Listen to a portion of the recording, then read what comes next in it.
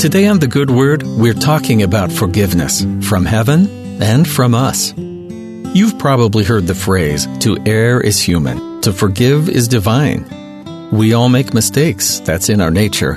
Thankfully, it's in God's nature to forgive.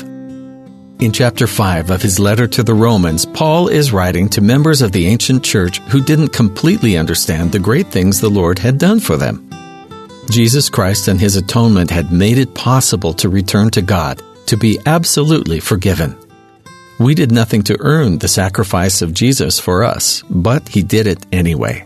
And by the grace of Jesus Christ, our sins can be forgiven, and we can become guiltless.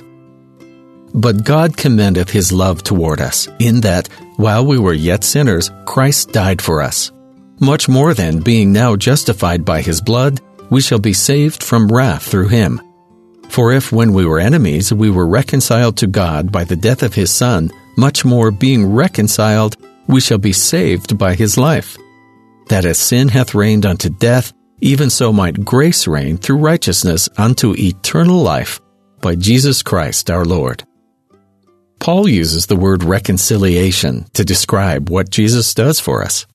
Reconciliation isn't just granting a pardon or stopping bad feelings. The dictionary calls it a restoration of friendly feelings. It's not going from negative to neutral, it's a return from negative to positive. We were once on good terms with God. We were once with him.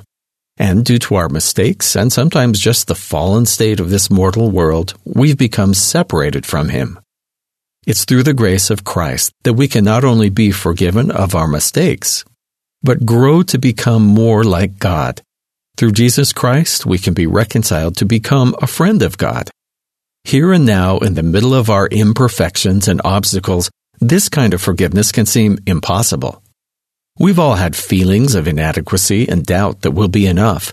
But thankfully, this reconciliation is not based on our merits, but the Lord's. Elder Jeffrey R. Holland reminded us of God's infinite love and desire to reconcile this way. I am grateful to know that in spite of my imperfections, at least God is perfect. That at least he is, for example, able to love his enemies. Because too often, due to the natural man and woman in us, you and I are sometimes that enemy. How grateful I am that at least God can bless those who despitefully use him, because without wanting to or attending to, we all despitefully use him sometimes. I'm grateful that God is merciful and a peacemaker, because I need mercy and the world needs peace. Of course, all we say of the Father's virtues, we also say of his only begotten Son, who lived and died unto the same perfection. Just because God and Jesus are perfect doesn't mean that we don't have our own responsibilities. To show our gratitude for the wonderful gift of forgiveness, the Lord asks us to follow his example and do what he has done. Part of being forgiven by the Lord is forgiving others. The Lord says multiple times in the Scriptures that our pleas for forgiveness will never be sincere until we forgive others as we desire to be forgiven.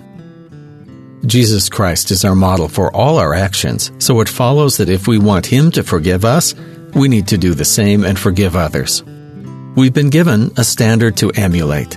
If the Lord is willing to reconcile with us, maybe we can try a bit harder to reconcile with others. It may take time, effort, and maybe even a plea to God to change our hearts. But one day, we can all of us sit down with the Lord, friends again at last. And that's the good word.